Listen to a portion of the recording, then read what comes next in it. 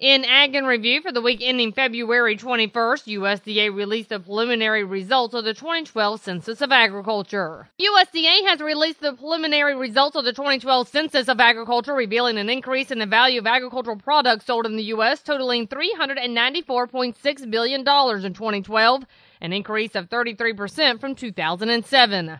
As for Florida, the census reaffirmed that agriculture remains an economic engine and job creator in the state, with an increase in farmers, farms, and farmland since the 2007 census. Just a few of the highlights include 9,548,342 acres of land in Florida farms, up 316,772 acres from the 2007 census. There are 47,740 farm operations in Florida, an increase of 277 from 2007. However, the total value of products sold in the state equaled $770 billion, down from $7.78 billion in 2007. This release of the preliminary census results is just a first look at the data. The final report will be published in May. And Randall Wiseman had this report on expansion, feed costs, and projections for cattle prices. Troy, obviously you came to Alabama to talk to these guys a little bit about what's going on, and one of the first things you brought up, everybody's wanting to know about replacement heifers and rebuilding and this, that, and the other, and it sounds like you do expect those numbers to continue to slowly climb over the next couple of years. Well, the economic incentive is certainly there for it to happen, and we do expect that the producers that Mother Nature will cooperate with, we're expecting them to try to expand their cow herds and capitalize on some of these higher profits. You did mention, though, you're seeing a few more of these sales, though. Yeah, I mean, when you talk about in terms of the central and southern plains states, we're certainly seeing bred heifers and young bred cows bringing up to $2,500 per head. And, I don't know if you can justify that or not, but I guess it depends on what part of the world you're in. Obviously, in this part of the world, it'd be harder to justify that type of price. But even still, I mean, we figure kind of a rule of thumb that it takes two calves to pay for or be the value of a bred cow or a bred heifer or a young bred cow. While beef exports have been phenomenal the past couple of years, you feel they might drop just a little bit here over the next year or so? Yeah, we're expecting beef exports from the U.S. to be down about 3% this year. Not significantly. I mean, it's 3% is significant. I guess I shouldn't say that it's not significant, but we look at the export market that we've seen in 2012 and 2013, and countries like Japan and South Korea have really filled their pipeline, and they've got a lot of U.S. beef already in the coolers, and it's just probably going to kind of slow down the amount of product that they can purchase from us here in the near term. Look at some of the different aspects that are out there right now for the individual cow-calf producer. Profits have been pretty good for them, haven't they? Extremely good. As I mentioned during the talk today, there's only so much margin to go around per animal, and each segment of production tries to get the biggest piece of that margin. And cow-calf producers are really in the driver's seat right now due to the lack of supply that we have overall in the country. 29 million beef cows in the U.S., the lowest numbers that we've seen since late 1940s. That would dictate and indicate that cow-calf producers will be in the driver's seat for the next several years. But on the other hand, feeders have been having a pretty tough time.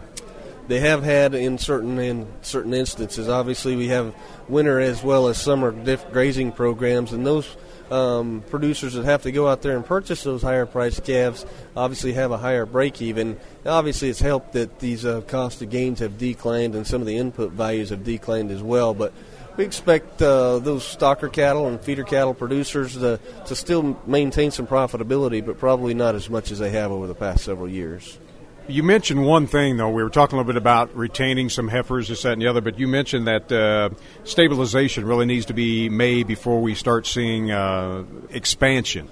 Well, we've seen the decline in cow numbers over the past several years. And before you can expand a cow herd, I mean, the industry hot topic is expansion. We really do need to expand. But before you can expand, you have to stabilize. And I think that's kind of the mode that we're in right now. Before we can expand, we know that how the beef production cycle works if you keep an open heifers back this year, and how long it's going to take them to have progeny that is on the open market as fed cattle. That takes time. It's probably a 3 or 4 year process before all of this occurs. And so we're just looking to try to stabilize the cow herd versus expand it right now. And a lot of that is going to be dictated by Mother Nature. If she kind of cooperates with us and allows us to continue to keep these feed costs down, we will stabilize and then expand the cow herd. Okay, so let's get down to the brass tacks of all of it now. Looking at the numbers, let's start first of all with feed. Corn prices. What do you expect them to do?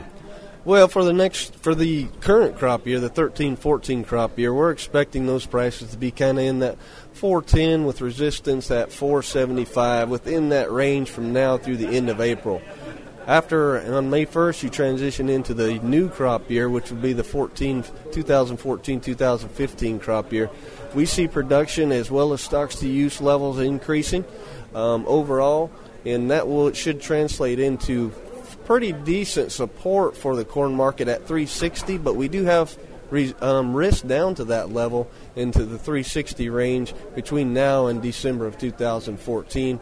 But really feel like that overall that the corn market will average on about 410 per bushel for 2014. And final question, what are the one everybody wants to know, cattle prices, what are we expecting there? Well, I'll tell you what, it's hard to pick a level. I can tell you that all of these different segments are going to be profitable.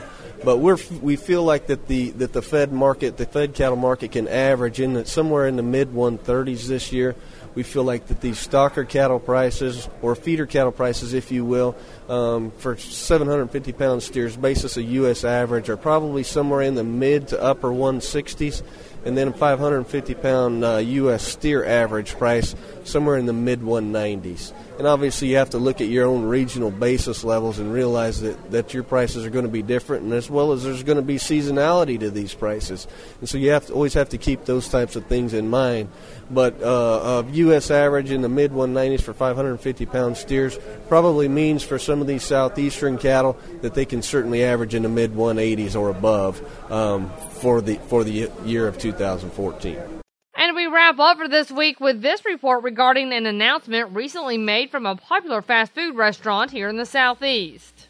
Chick-fil-A has announced plans to use chicken raised without antibiotics in its restaurants within 5 years, citing its continued focus on customers as the reasoning.